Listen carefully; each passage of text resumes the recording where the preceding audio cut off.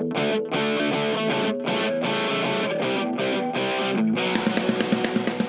to The Grind, a podcast about the church planting process and missional strategies to make disciples of all nations.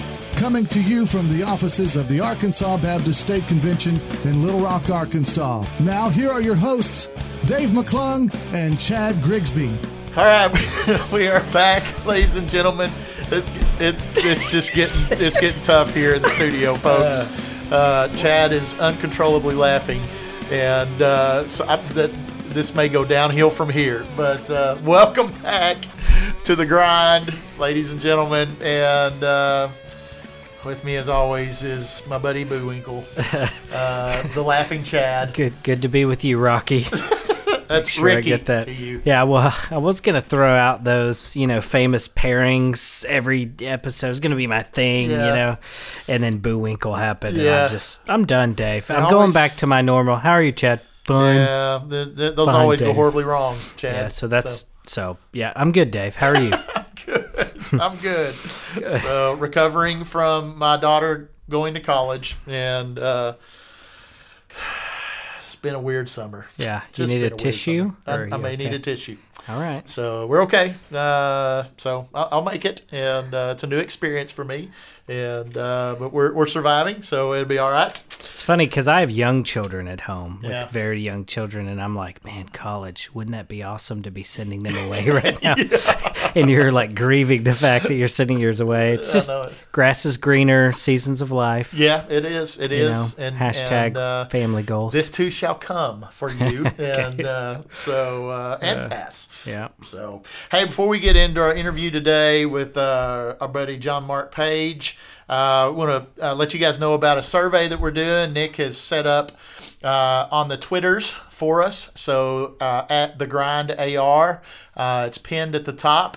And we want to hear from you guys concerning, length of the show each week. Is it good length? You want it shorter? You want it longer? Who do you want to see us interview, hear us interview? Some people obviously, are very difficult to get. So, Matt Chandler, Tim Keller, some of those guys, if you're listening, I'm sure you're not, but if you're listening, we'd love to have you on the podcast. But unless you guys know somebody and have a personal connection, those guys are hard to get. But everybody kind of runs in different circles and kind of reads and listens to different guys. So, you want to hear from church planners, network leaders, authors, thinkers, whoever. Let us know what segments you like, which segments you don't like, all that good stuff. So go on the Twitters and fill out that survey for us. Let us know what you think, and we really want to make this podcast better and better each time. And so you guys can help us with that tremendously. So fill that out, and we will take your answers very seriously, because we're known for seriousness on this podcast. We're very serious, as you've experienced. So. All right, we got our good buddy Jon Mark Page, who will be joining us here in a second, and looking forward to talking to him about his work in Arkadelphia with Connect Church and the house church network he's trying to start there, plus his missionary work in Southeast Asia. He has a very interesting past in Southeast Asia as a missionary, some cool stories there, so we'll dive into that here shortly. So thanks for joining us, and we're going to kick it to our interview with Jon Mark Page now. Welcome to the one, the only, the coolest bus driving guy that I know, Jon Mark Page. Oh, me. Yes. Thank you. Hey, they can't see you turn around or hear you turn around. So any gestures like that will go unnoticed and unappreciated. So I'll explain everything I'm doing so that it'll come across. Yeah, let's just have a running commentary about all the things you're doing in your chair, sitting in your office, like mystery theater. Yeah. That's right. Hey, we could qualify for Mystery Science Theater 3000. I think we could. Yeah, that would be great. Some would probably equate this podcast with that show. Except not as good. Except not near as funny or as important in pop culture history. So, Oh, goodness. Well, we've got Chad on FaceTime on the iPad and Jon Mark Page on Skype on the computer, and Nick and I live in the studio. So this will be quite the interesting interview across the technological stratosphere. Hashtag technology. That's right. That's right. I just wish I'd have known it wasn't going to be video. I wouldn't have trimmed my nose hairs and got my beard all groomed. We are somehow disappointed that you did all that, because I was hoping to see the nose hair braids coming out. Yeah. And, So let me get this straight. This is your groomed look, right? Is that what you're saying? Yes, absolutely. Okay, I'm just trying to process, That's right. Let's have a moment of prayer for Jon Mark's wife as she wakes up to ungroom Jon Mark in the morning. That's right. Oh, that's right. Oh, this podcast is going downhill quick. All right. I get free hamburgers in front of McDonald's all the time. I haven't bought a hamburger, and I don't remember when. Oh, that's awesome. That's the best. That's hilarious. Oh, goodness. Man. Poor fella, look at him. A homeless trucker. I used to, explain, but now I just say thank you. Yeah, hey, you would think that it's because you look a little homeless, but it's actually because you're an Atlanta Braves fan. They have all this compassion on you, so they give you. Please state that I'm now tomahawk chopping. Oh, man. Because they can't see me doing the tomahawk chop. Yeah. Okay. Well, we didn't understand a word you said because you started breaking up in that moment. So it's probably better for our audience not to hear your defense of the Atlanta Braves. All right. Well, let's dive in here. Tomahawk chopping. Okay. Tomahawk chopping from Jon Mark Page, the homeless trucker. Yes. All right. Well, Jon Mark, let's get everybody up to speed on who you are and what you've done. So kind of talk about your ministry journey, kind of before and time overseas and leading up to planting Connect Church in Arkadelphia. Well, I pastored for about 5 years in Alabama, a little rural area in Alabama. And just prior to that, I'd gone on a mission trip to Southeast Asia. And it was through that trip that God just really called me to full-time missions. Wasn't married at the time, and just set out to, do everything I needed to do, go to seminary. And so I continued pastoring, going to an extension campus for New Orleans in Birmingham, Alabama. Ended up getting married during that time, and we went on the field to Southeast Asia at the end of 2005, and spent about 10 years, just shy of 10 years there, doing reproducible house church planting among cousins. It's a majority cousin religion, I guess would be better to use that term. And so we used the reproducible house church model to plant among believers who came out of that religion and became believers. So we found that to be more effective in terms of starting a movement. And so just felt like everything was going well there. I became the team strategy leader there for the area where we were. Our target area was around 22 million people, and so it was very intimidating. But God just really stretched me and showed me that it never was about me or what I could do, but just to be available. And I tell you, those believers, those national believers were heroes of mine because they faced much more than I faced in terms of, persecution or consequences, I guess you might say. Mm-hmm. And so I just felt my role was just to, come alongside them and maybe help provide some, whether it be funding or material or just, training, that type of thing. And it came time for our most recent stateside, and leading up to it, just really felt like that the Lord was doing something major in relation to our calling, and we just felt very uneasy and about kind of what the next step was. And so it was time to take a stateside. I thought maybe we were just tired. And so we just needed to come home and reassess and, kind of recharge our batteries. But it was through that time that the Lord opened up our eyes to just the lostness here, and just really struggled, wrestled with, not going back, but just felt very, very strongly that it just was the Lord's will for us to stay here. And we did an MIR at Ouachita Baptist University, and it was through that God just kind of landed us here, inched up the curtain enough to know that this is where we were supposed to be. So there's a lot more to that, but I want to give you an opportunity to maybe ask something more specific, or Yeah. Yeah, so excuse me.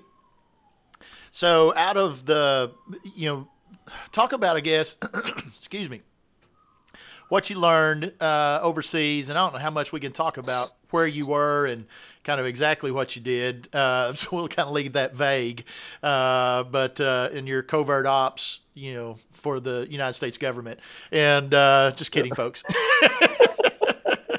But talk about kind of what you saw with your platform over there, which was goat farming, and right. Which is awesome, the most awesome missionary platform ever, and then kind of what you learned, through your reproducible, house churches and raising up indigenous believers, and kind of how you're hoping to kind of see that happen, here in the U.S.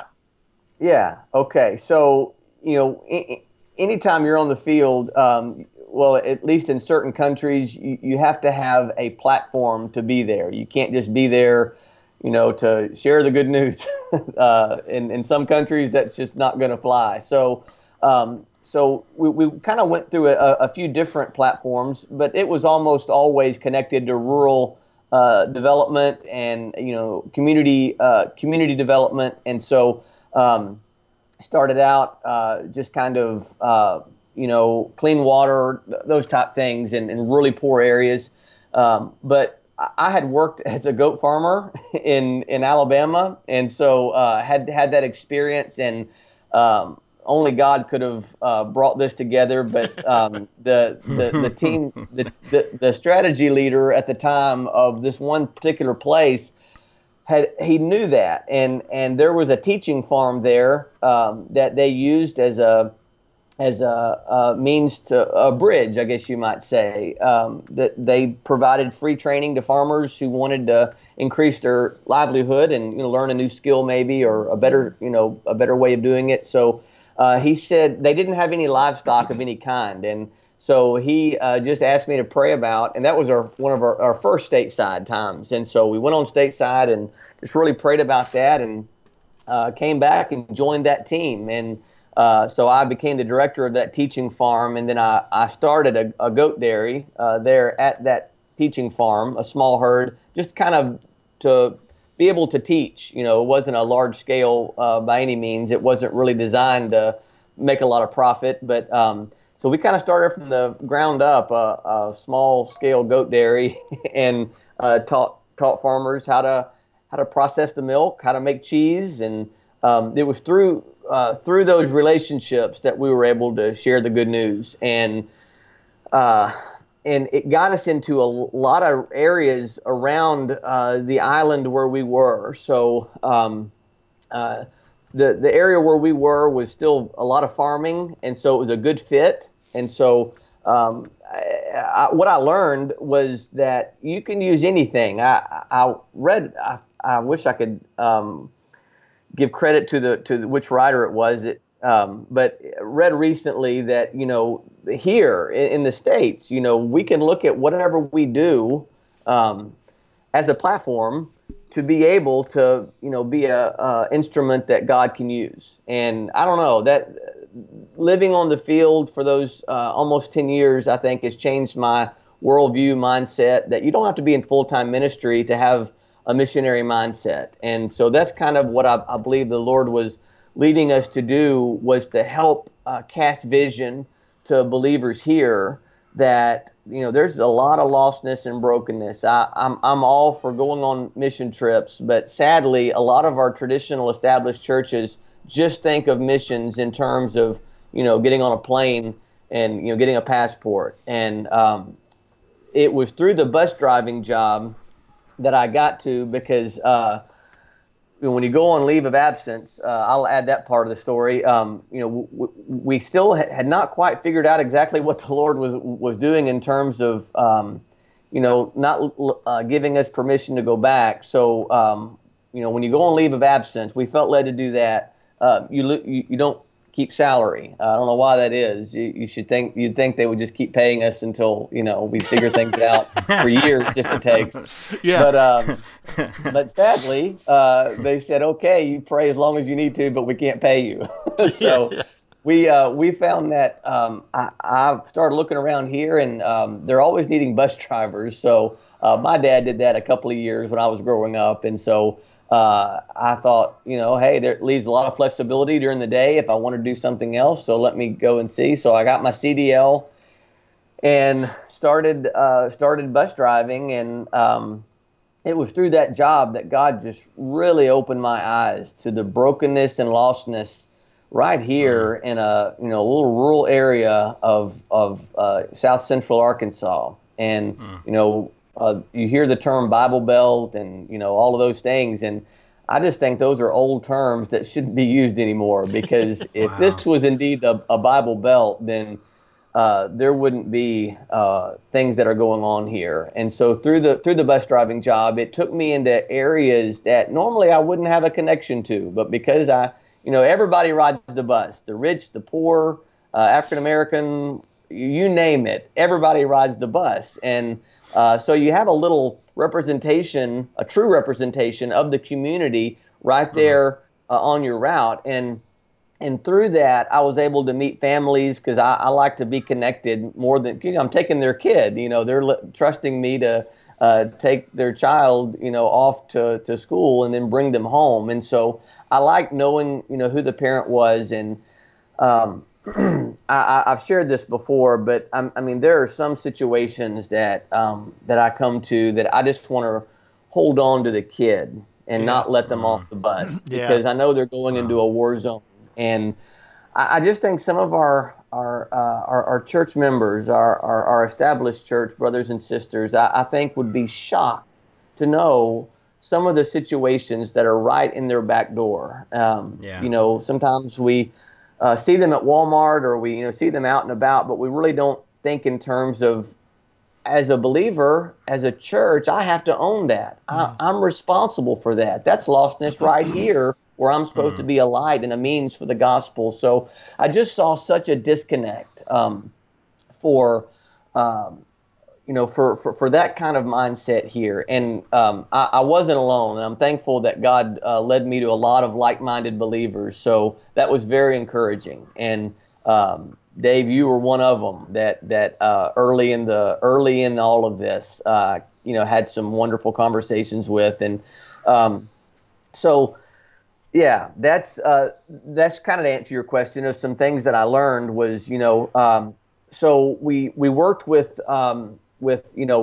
former a religion that Islam, and so they had come out of that, and so their background was so different than mine, or a church background believer, and so we referred to folks based on their background, in terms of our developing strategy. And so the way I looked at it here was very similar. I began to think in terms of church background believers and unchurched background believers. And, their backgrounds are quite different. And so our strategy, I think, needs to take that into consideration. And so that's kind of I believe the passion the vision that God has given me is to help come alongside the established church to reach out to the unchurched background, because we're at second and even third generation of no connection to church. And so to think that they're just going to happen upon a Sunday morning service is just it's just almost impossible. It's very highly unlikely that that's going to happen. So what are we going to do to reach them? And so, being on the field caused me to, I'm a product of established church, and I'm very thankful for that. I don't want to ever come across as being, condescending or in any way, shape, or form, because I believe God is using it, has used it. Again, I'm a product of it. But being on the field caused me to strip down a lot of tradition that is not necessarily bad, but it's just that it's tradition, it's extra biblical, if you will. And so, because we were wanting to do something among a people or a segment that had no connection to that, a bulletin or hymns or pews or order of worship or committees and all of those things that I know like the back of my hand. That's what I grew up in. My dad was a bivocational pastor, and so it caused me to really strip down, I guess, not me personally, but my idea of the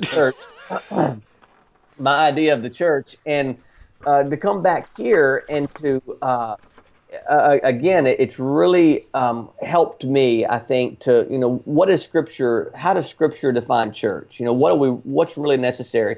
Because a lot of people, I think, have confused tradition with the way things are supposed to be done, and so that's been kind of a tricky or sticky part of all of this is kind of coming to the table and let's I guess agreeing on well, this is a necessary part, maybe this not so much. And so you really do challenge a lot of people and their background and kind of what they have grown up with, but that's just not a part of someone who came out of unchurched background. And so it's been exciting. One part of that stateside, my time here was meeting the pastor here. I know you want to get to Craig, but he and I had we met through a mutual friend, a colleague of mine that I didn't serve with him, but he served in another region, and he introduced us, and so we met for coffee a number of times, and I just began to hear his heart. Now, this is a pastor that established church, seminary, and working on his PhD, and very much from the established church background, but has a heart for lostness and reaching those in our community, and very open. It was refreshing to have those conversations about, to hear his heart, and it's been a big part of God unfolding His plan for me and my family. We have 3 children, and so it was a lot of stressful, really passionate praying for me because we had our ministry there, we had our a little bit of stability in the midst of chaos. Yeah. But at least we kind of knew, from month to month. But coming here and just kind of God just saying, you got to trust me on this.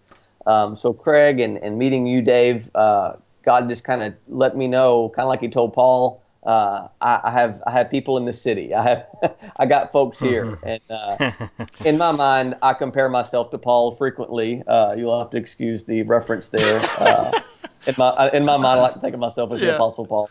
Well, like we tell people all the time, Jesus loves you, and we have a wonderful plan for your life. So there you go. Absolutely. So, Dave, that's part of my journey. Yeah. Dave, you had a question on Pastor Craig, did you not, that you wanted to ask? Well, since sure. You brought it up. Yeah, speaking of Pastor Craig Seals, whom we love dearly, I mean, it's got to be awful working with that guy, and we need some good juicy stuff on him. And in this podcast, you don't have to pretend to like him like you do sitting in the office. And no, I'm kidding. Talk about, and you kind of weighed in that a little bit. Talk about because you are kind of part-time on staff at an established church like Park Hill, but a church very much that has a heart for taking the gospel to the community. Because they understand, a lot of those folks understand, like many of our churches across Arkansas and across the country are realizing that the folks aren't just going to wake up in the morning and come to a gathering on Sunday morning. They're just not going to do that. And the list of things that they can choose to do on the day, throughout the day, that's not one of them for most people. And so finding ways to connect with the community and take the gospel to a community that is not necessarily opposed to Jesus. They just don't have any framework for who Jesus and the church are. And so kind of talk about working in that context from the established church out, trying to help them, encourage them, equip them, and then go do the planting side of things that you're passionate about as well. As benefits and challenges. Yeah. Wow. That's broad. I'll sure try to.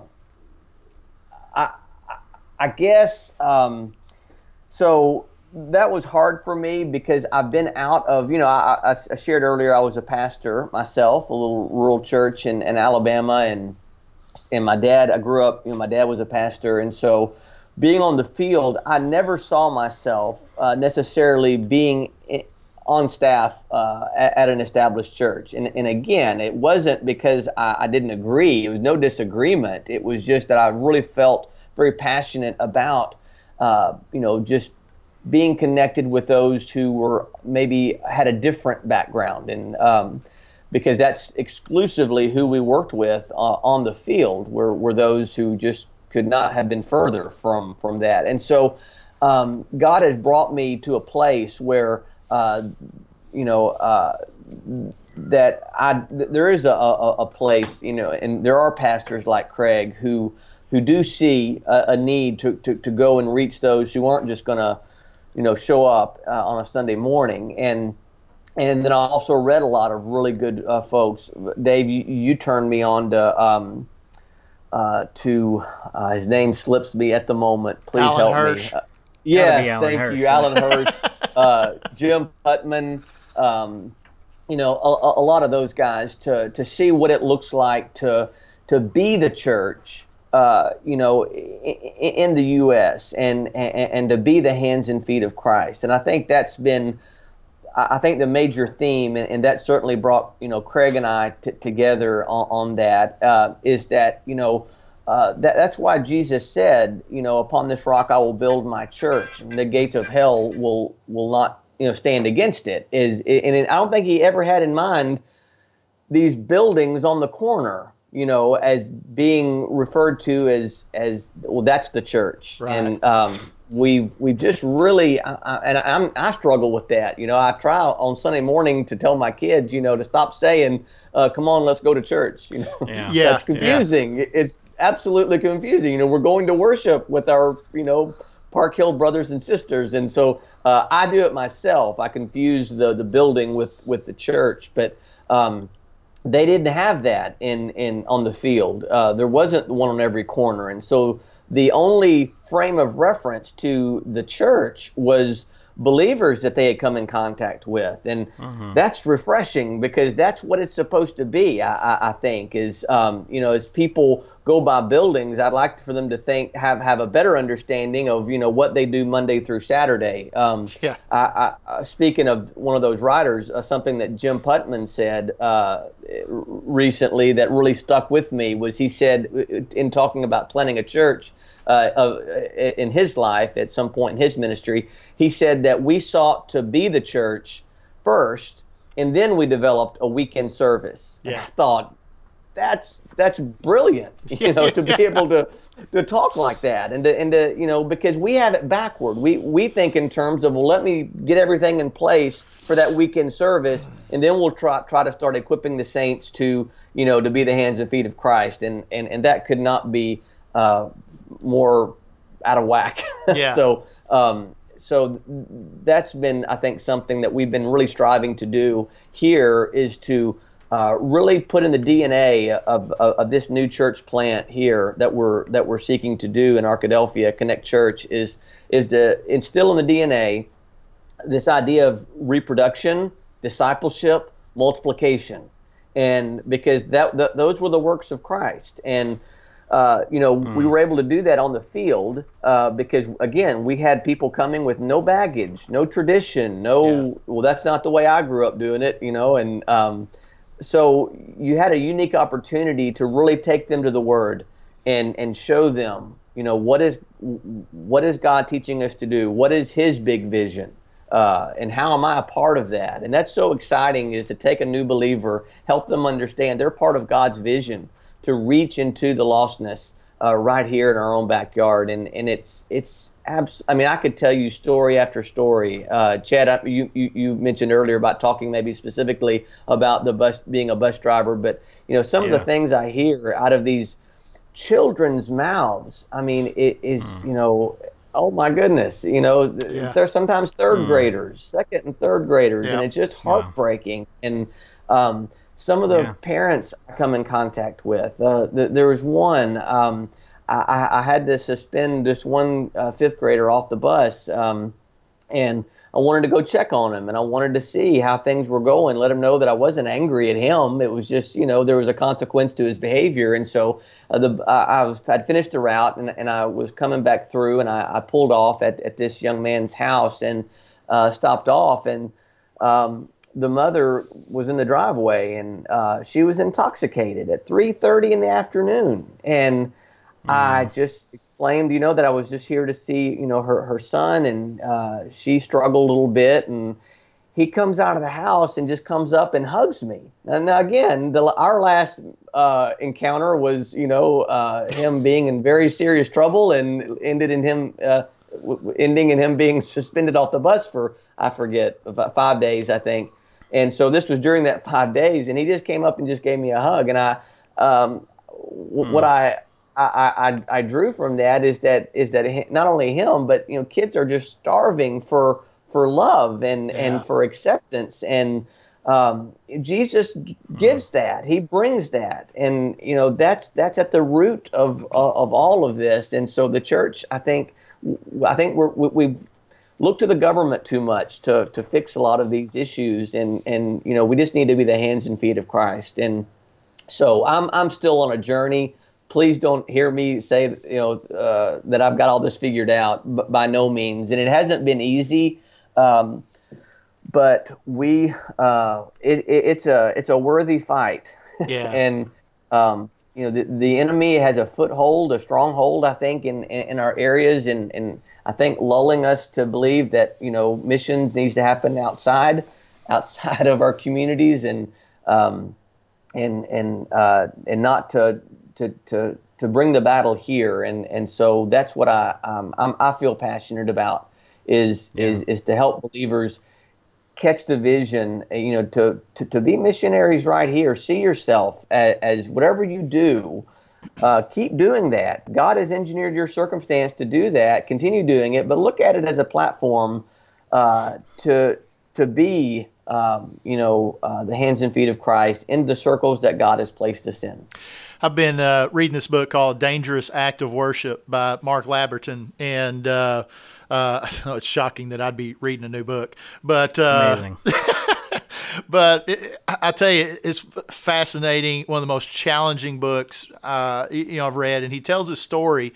Labberton is the, president now of Fuller Seminary out in Pasadena, and was pastor of a big Presbyterian church in Beverly Hills and right around Berkeley, University of Cal Berkeley, and he was telling his story. He was in a grocery store one day and standing in line and struck up a conversation with this guy, and this guy was talking about how tired he was and how hard he was working and everything. And then he kind of said, I guess it could be worse.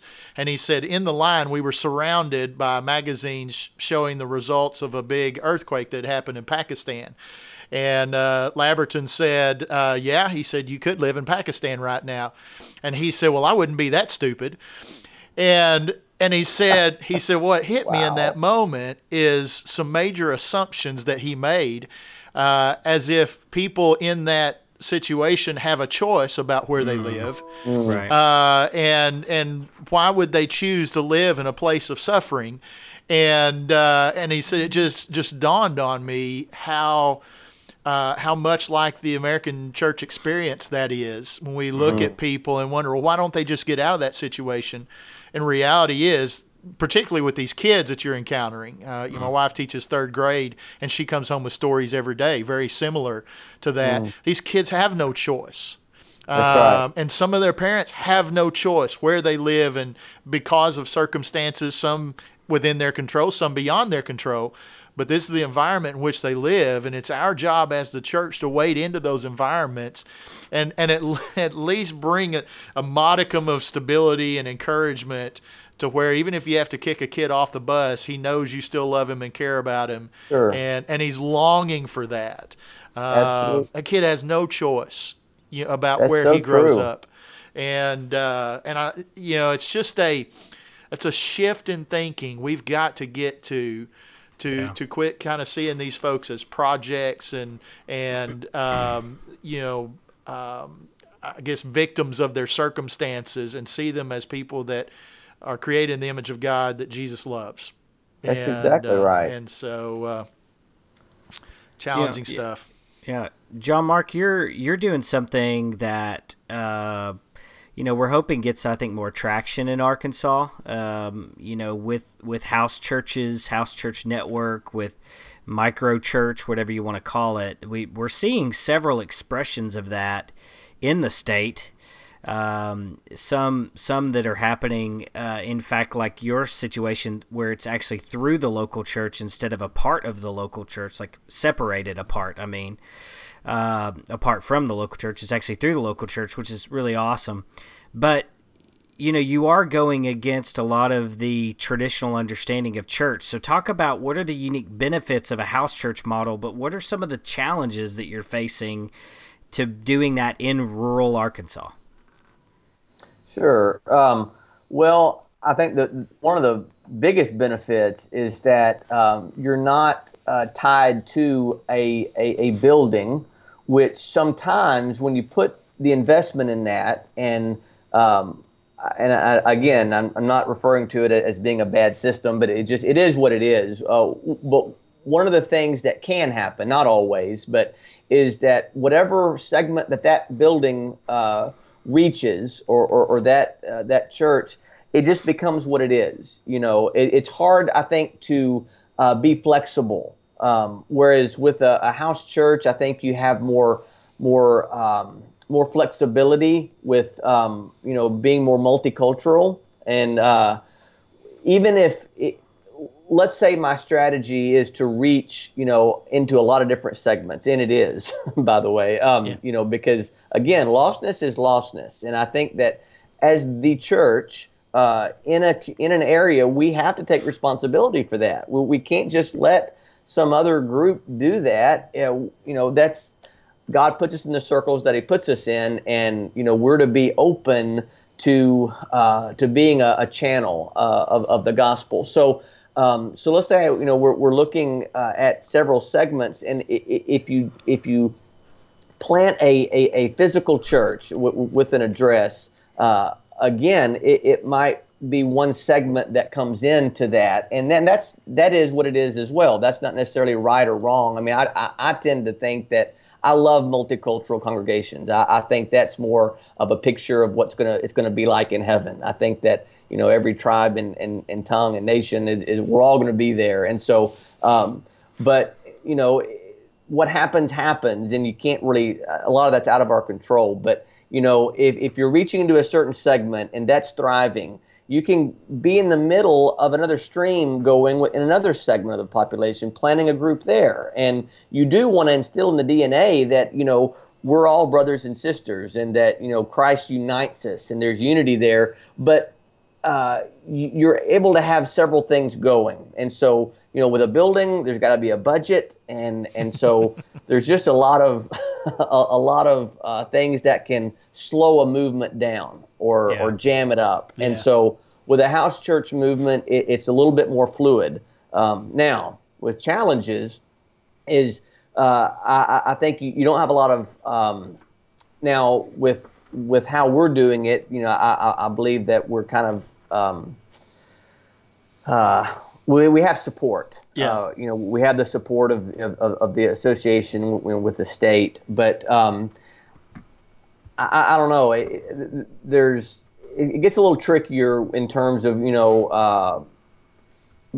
but I'm wrestling with this. This is something that I'm not so sure that's a bad thing. I guess what I was trying to finish out my thought was in terms of a budget, in terms of with tithing and what do you do with that. But there's more and more things in place. So you just want to make sure that you've got good doctrine and good theology. And I think the way that it was done on the field and the way we're looking to do it now, I think we have some good safeguards in place to help prevent it going down a wrong direction or wrong path theologically. So I guess the biggest disadvantage is that it's not done here. It's anything new is just met with a lot of skepticism, and that's frustrating. That's frustrating at times. But the one that we're really working with now is he's an individual that is not originally from here. He's from Mexico, and so he doesn't have a lot of the.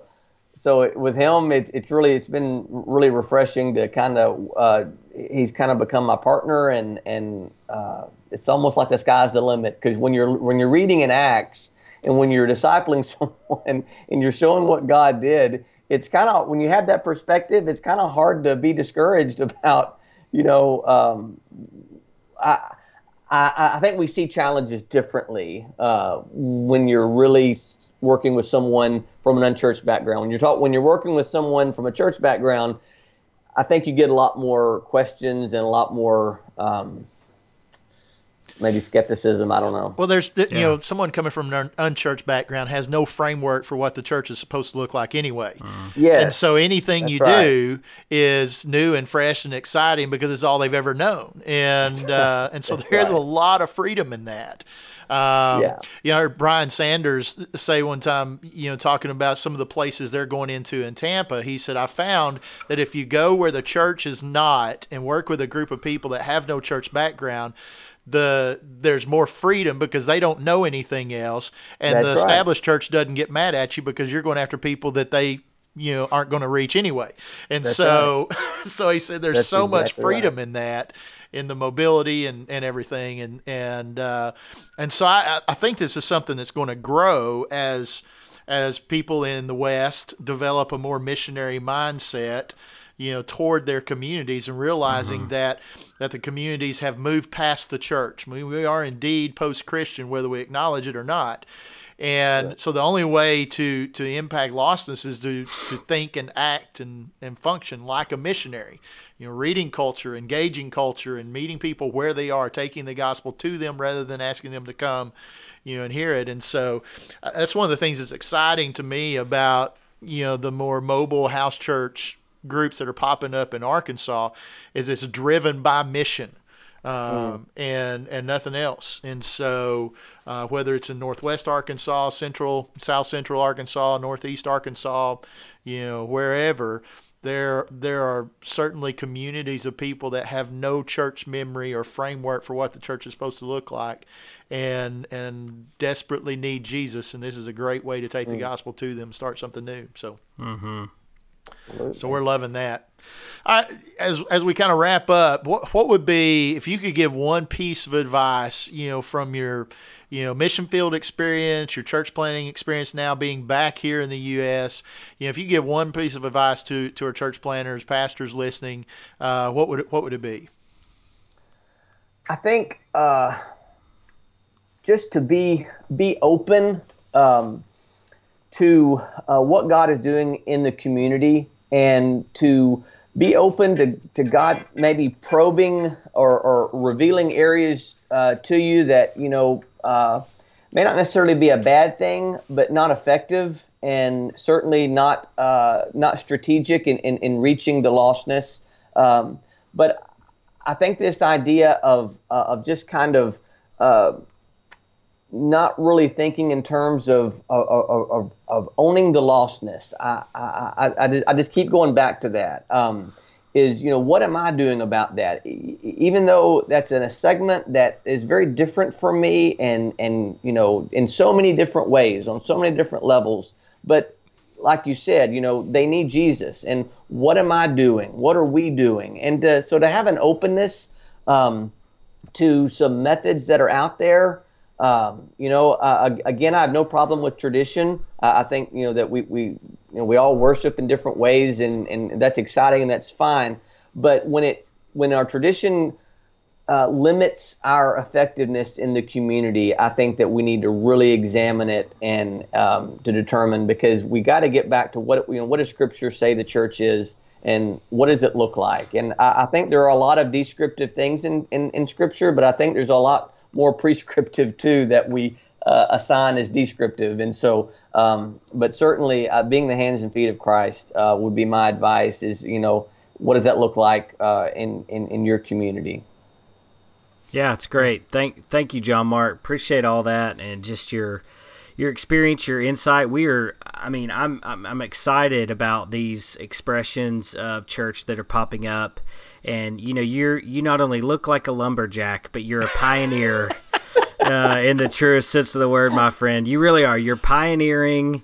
You're walking through some difficult things, I know, but it's worth it, and I think you're laying the groundwork for more of this stuff in Arkansas. So yeah, excited about it. Hey, we're gonna do some rapid fire with you. These are the Sure. burning questions that everybody wants to know. As long as you don't mention the Crimson Tide or the Atlanta Braves, we'll be good. So, top 1 or 2 books that have had the most impact on you. Forgotten Ways, Alan Hirsch. Okay. All right. And another one, Arrow Pointing Upward, Homeward, Heaven. It's the story. Something about arrows. It's the story of Rich Mullins. Arrow pointing to heaven. Oh, okay. I thought maybe you were referencing your favorite movie, which was Homeward Bound, but no, that's not. Okay, that's gonna come later. No, that was the story of Rich Mullins, and Awesome. Just his life, I think, was a beautiful picture of what it looked like to just be the hands and feet of Christ. Yeah. And Awesome. Those are 2 books that definitely come to mind. Cool. What There's about? a lot more, but this is oh rapid yeah, fire. yeah. We could talk books all day long. And we had a birthday party for my niece over the weekend, and so my other niece Casey, who's about to turn 21, which is weird. We every time we get together, we talk books, and that just fascinates the rest of my family because they don't read like we do. But it's all right. It's all right. So biggest strength in ministry, biggest weakness to overcome. Jon Mark stepped away from the camera. No, I'm right here. He disappeared during rapid fire. We can't have rapid fire if you disappear during rapid fire. And recalls the time with Andy Swart. I needed a cup of cold water. It was getting too hot, this rapid fire.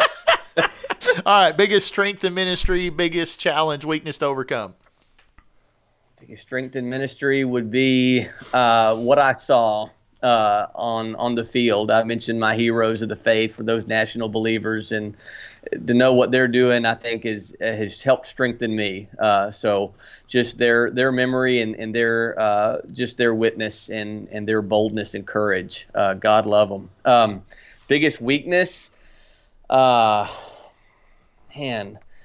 Could be just that my looks. I'm just a very handsome guy, and it's hard to. I stay prideful. It's hard not to be prideful. No, weakness. Wow. I got a lot of them. Where to start, right? Maybe we should ask Craig on this one. Yeah, be quick.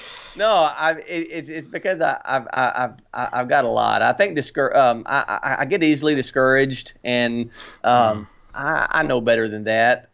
Yeah. God is. So I guess that's just some spiritual immaturity. That just comes with the territory. Yeah, that's not a weakness. That's a common shared experience in church planting. So. Yeah, that's reality. Yeah, that's right. Favorite hobby or pastime, John Mark? I love sports. I love following. I love baseball, and you said not to mention the Braves, so I won't mention. I'm a huge Braves fan. Kidding. And I'm a huge Chargers fan who just moved to LA, which really hurt my heart. But I do. I love to follow sports, and I'm a loyalist, so I really just have heartache, and I'm riding high, and so that's fun. But my family, I have 3 kids, and so they are absolutely my world. And they're 3, 6, and 9. Actually, the 9 just turned 10 a couple weeks ago. So fixing to have a 10, 4, and 7. So 10, I went out of order there, but that's just. That keeps me young and keeps me fresh, and really challenges me to think about, 20 years from now, what are they going to look back on? Just helping them to have a foundation. I want them to see their dad, with a big faith, to know that they can dare to be bold in the face of a lot of things. And I fall really short of that, but I want them to have an understanding of God that is just how big he is, and I don't want to limit their understanding. So I love spending time with them, but trying to be a good father is really on my mind. Yeah. What about favorite movie? Well, just saw a really good one last night. The BFG was really, really good. Oh yeah. But I go back to I mean Rocky, all of them except for 5. Absolutely love them. Should have ended it at 4. Yeah. Yeah, well, the last 2 they've done have been really good. Rocky Balboa and Creed was good, but well, agree to disagree. But there you go. All right. No, I'm kidding. I'm kidding. Shawshank Redemption. There you go. Yeah. That's kind of going back there. That's a good one. Gone with the Wind. I'm kidding. Not what's your favorite band or musician? Well, I mentioned Rich Mullins a while back. I still, love to go back to him, just listen to those words. But currently, I really I enjoy Need to Breathe, and I'm a big Avett Brothers fan. And we got to go see them a couple months ago here in Little Rock, and it was really. They're in Little Rock, I guess you could say. I'm not in Little Rock. You are. Listening to a lot of those guys. Yeah. All right. So no Scandinavian death metal or European folk metal or anything like that would show up on my iPod. Not currently. Not currently. All right. Well, good. All right, man. Well, thanks so much for coming on, hanging out with us for a little bit. And I just, like I said, we're so excited about some of the trends and, the smaller, micro, reproducible, house churches popping up and organized around mission, which you're definitely doing and wading into in Arkadelphia. And it's amazing. The last church I pastored, we were in a small community, rural community. And we went there.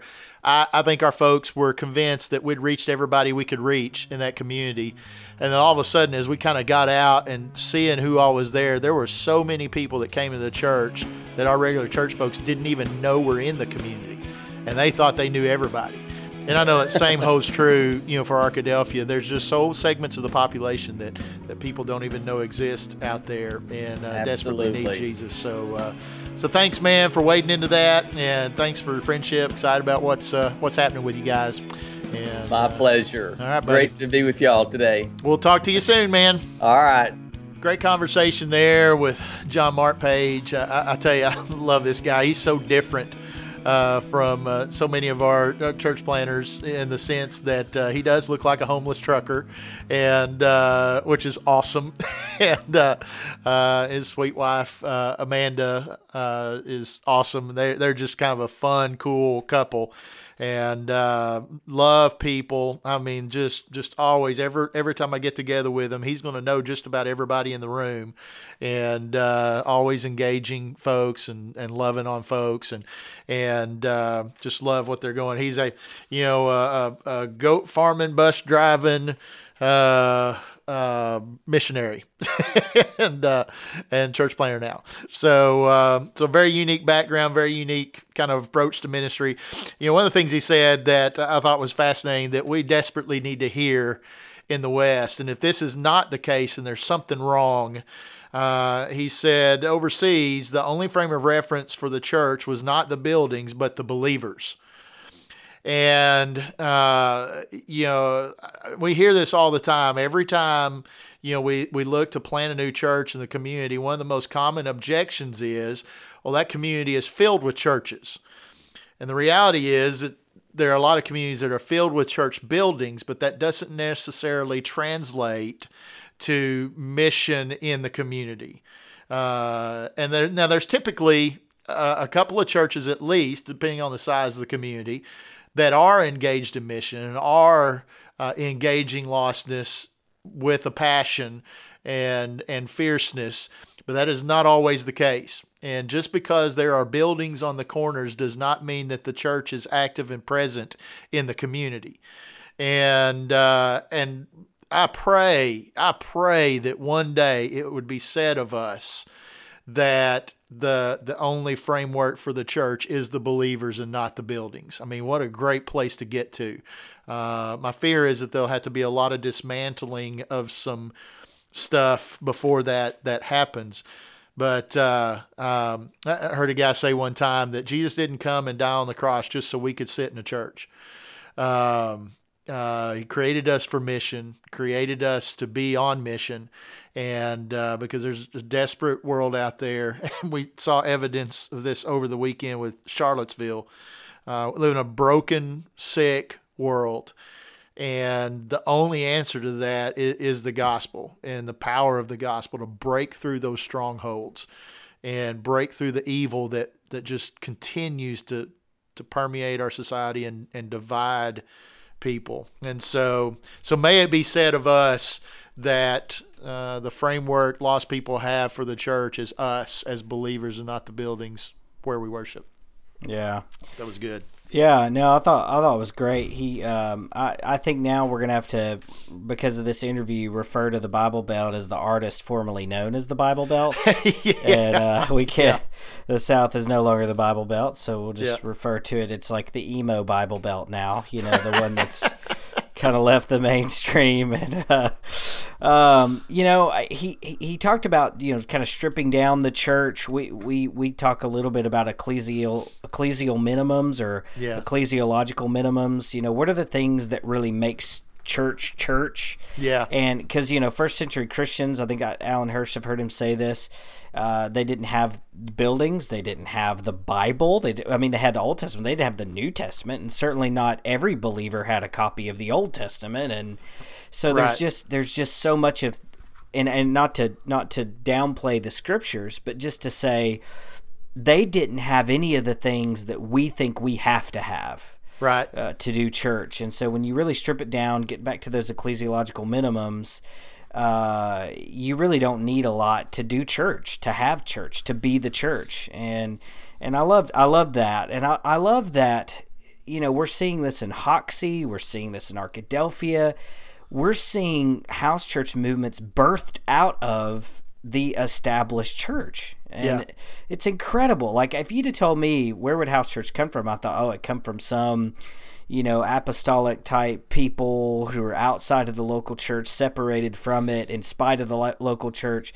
And instead what you're seeing is people inside of the existing local church going, we're not reaching who we need to be reaching, or we're not reaching these marginalized people. Let's start another expression through our church. And it's like, it's incredible. Like, it's so encouraging and exciting that it's a kingdom mindset of, look, let's not compete, let's partner, and so that's just super encouraging to me, that it's not that church planting or church plants are against the local church, but it's okay, how do we reach the marginalized? Yeah. And using the resources of the existing church is great. So I could go on and on and on because there were several things that he mentioned, but really, really appreciate Jon Mark and just his heart and his appearance, which is a constant form of entertainment for us. So I thought about when he pulled that little disappearing act. I was like, I know you look like Gandalf, but you don't have to act like Gandalf. I mean, I just felt like it was, we could have just kept going. He's a great sport, though. He's an awesome. He is. His story I love that guy. His story about McDonald's was hilarious. So. Yeah. Well, I tell you, I think we're going to see, some challenges moving forward, particularly with the younger generation. I was reading, I think got this, either recommended this book or it's coming up. I can't remember. We've done so many podcasts here lately. I'm getting confused on when we did what. Yeah. But this book by Peyton Jones named Church Zero, and he was talking about a younger generation. He says younger generation has grown up creating things. He said by the time they're teenagers, they've got their own YouTube channels and they're making videos and they're doing podcasts and they've got all this social media stuff that they've created and Alex, our intern here, has 32,000 Instagram followers. It's just. The stuff these guys are creating, and he's not even hit his 20s yet, right? And he says, and Peyton Jones said, they've got all this creative energy, all this passion to do things, and then we ask them to come to church and sit and be quiet. And he said, we wonder why they're leaving, and we wonder why they don't want to be a part, or they're going outside the church to impact the world, to create ways to alleviate suffering and bring hope to people. And that's the church's job. That's what we were created for. And to not unleash that creativity on a world that needs Jesus is disheartening. And I think with these house church networks, we're seeing not just young people, but a group of people saying there's got to be more than this. Right. And so if I love my worship gathering, I love the people that we fellowship with here, but I want to be on mission. If I can't get the people to come and join us in fellowship here, then we've got to create something out here for them. And so I think that's what's happening in some of our churches. We've got some people that have a more apostolic missionary mindset that are saying we can't wait on them to come to us. We've got to go to them. And so they value that worship environment and value the relationships and community they have in the established church, but the mission is missing for a lot of folks. And so it's going to be fun to kind of see how that all shakes out and where that goes, in the future, particularly in a place like Arkansas, that is, vast majority rural context. And, can this work there? Well, we're seeing some places where it is. Yeah. And, So, all right. Well, great conversation there with Jon Mark, and I love that guy. I'm looking forward to seeing where all this ends up in Arkadelphia with he and his crew down there. And thankful for Craig Seals. I pick on him, but I love that guy and just his heart for Arkadelphia, his heart for the church, heart for the community. And this was kind of birthed out of his vision and plan for Park Hill in Arkadelphia. And so love that guy. And so thanks, Craig, for your investment in Jon Mark and Arkadelphia as well. All right, we're going to kick it over to story time with Uncle Neil now. It's story time with Uncle Neil. Today's story comes from Jared Sears at Narrative Church in Bentonville, Arkansas. Jared shares the story of a coworker of his named Haley, who just recently started to attend Narrative Church. Haley's first week of attending Narrative Church, they were sharing their life stories. Right in the middle of the stories, Haley abruptly jumped in and she wanted to share hers. Hers was unlike anyone else's, but she felt compelled to get it out there. Haley stated that she's a bisexual agnostic who has had many instances of drug abuse and sexual experimentation. She said she's never been able to really stand religion because she felt like it was so close-minded. During a drug-induced coma, Haley felt like something was telling her that she needed to pursue some sort of spirituality. Because of that, and because she's alone and desperately in need of community, Haley has been attending Narrative Church.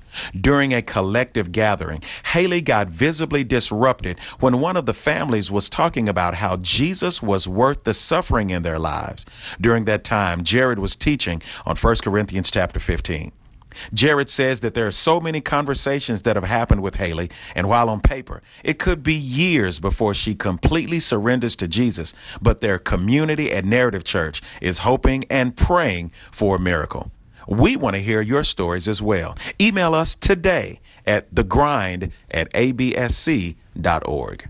It's called reading. Top to bottom, left to right. Group words together as a sentence. What is this? I'm still sore I never read Moby Dick. I'm very important. You never read anything I asked you to. I have many leather-bound books. Let's look at Chad and Dave's bookshelf. All right, a great time with Jon Mark Page. Love that guy. Yeah, he's one of the most interesting dudes I know right now in the state. And so for Bookshelf this week, another couple of installments for you. In my continued obsession and love for all things Patrick Lencioni. I think, your man crush. Dude, I'm telling you, I have just become such a fan.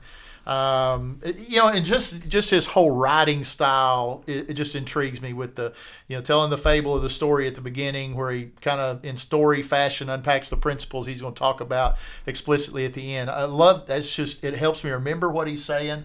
It's just fascinating stuff. And he's a great writer. And so I'm plowing through all of his books, and I think I have 3, maybe 4 left to go, and we'll probably have those finished by the next couple of weeks. So you'll get a heavy dose of Patrick Lencioni over the next couple of months on Bookshelf. But the one I wanted to recommend today was Obsessions of an Extraordinary Executive, the 4 disciplines of the heart of making any organization world-class. And now a lot of you may be sitting there thinking, well, I'm not an executive. I'm not, extraordinary. You are extraordinary in our eyes. You're good enough. You're smart enough. That's right. If you're listening to this podcast, you are extraordinary. That's right. Or odd. I don't know. But this whole book is kind of the thing that I love about this book. He talks a lot about creating a healthy organizational culture. How teams work together, how you lead a staff, how you get people in the right positions in the organization, how you evaluate who's doing well, who's not doing well, who fits where, who doesn't fit where, how you communicate vision and mission and direction, and even advocates over communicating that. But the 4 things that he talks about in here really all revolve around creating a healthy organizational culture. The first one was build and maintain a cohesive leadership team. Planters, you cannot do this by yourself. You've heard us talk about the whole APEST 5-fold model. We were never meant to do it by ourselves. There are great leaders out there, but even the best leaders on the planet. Bill Hybels doesn't do things by himself. Rick Warren doesn't do things by himself. Neither does the Lone Ranger. Neither does the Lone Ranger. He has Kemosabe. That's right. No, he is Kemosabe. Tonto. He has Tonto. Yeah. So he is okay, Tonto's Kemosabe. So anyway, how do you build and maintain a good leadership team? How do you create organizational clarity? All about communication, how you communicate, how you create buy-in, how you get everybody on the same page. Church planners, can I get a witness that this is a challenge to keep everybody moving the same direction? And then he talks about over-communicating organizational clarity. I heard a guy say one time that you have sufficiently started communicating your vision when people start mocking you for it. Wow. They need to be able to recite it in their sleep. They need to need to know where they're going and how they're going to get there. So just when you think you've communicated enough, you haven't. So keep communicating that vision and everything for clarity. And then to reinforce organizational clarity through human systems. One of the big sticking points and tough points, for most of our church plants is in the area of systems and making sure that there is a way to move people from parking lot to mission, from parking lot to leadership, or from the community, chair to the pulpit or chair to the mission field or whatever. And so there are systems that help organizations move people through that process to leadership positions and then sending them out. And just like the body, human body does not work without all the systems functioning together. A church will not be healthy without all the systems functioning and working together. So it's a great book on organizational leadership and culture and how to create a good, healthy culture in your church. And so I highly recommend it. Yeah. Sounds good, Dave. I've got The Pastor's Justification by Jared C. Wilson. We had Jared in Arkansas for a one-day conference at University Baptist Church in Fayetteville on August 19th. So it was great having him in the state, and been reading up on some of his books kind of in preparation for that event. And so, yeah, The Pastor's Justification is one of those that I received a few years ago and never read, and it was good to sit down with it. I like Jared a lot because he doesn't take himself seriously. Yeah, like almost not at all in some ways. Like he's got the best bio I think I've ever read in the history of bios. He calls himself a nincompoop in the bio. It just talks just about how he's a failed church planter and made a mess of his marriage. He says, I'm not a catalytic anything. Jesus is everything. So he's very he's very honest. He's self-deprecating almost, in a way, but just humorous, honest, very easy to read, very transparent. But he just talks about, when we think about pastoring, we think about as pastors, we think about leadership development. We think about sermon preparation. We think about shepherding, counseling. We think about staffing. We think about all of these things. He's about how much time do we give to our souls? And that's really, I think, what this book really deals with is the pastor's heart, the pastor's soul. What's going on in your heart? What is your justification? What are you leaning on that gives you meaning and purpose? So he kind of goes through the passage in 1 Peter that talks about elders and unpacks that and talks about different characteristics of a pastor. He's very gospel-centered, Jesus-focused, just a really good book on what it means to be humble, what it means to be a good shepherd of people, and what it means to guard your soul. So highly recommend it to you.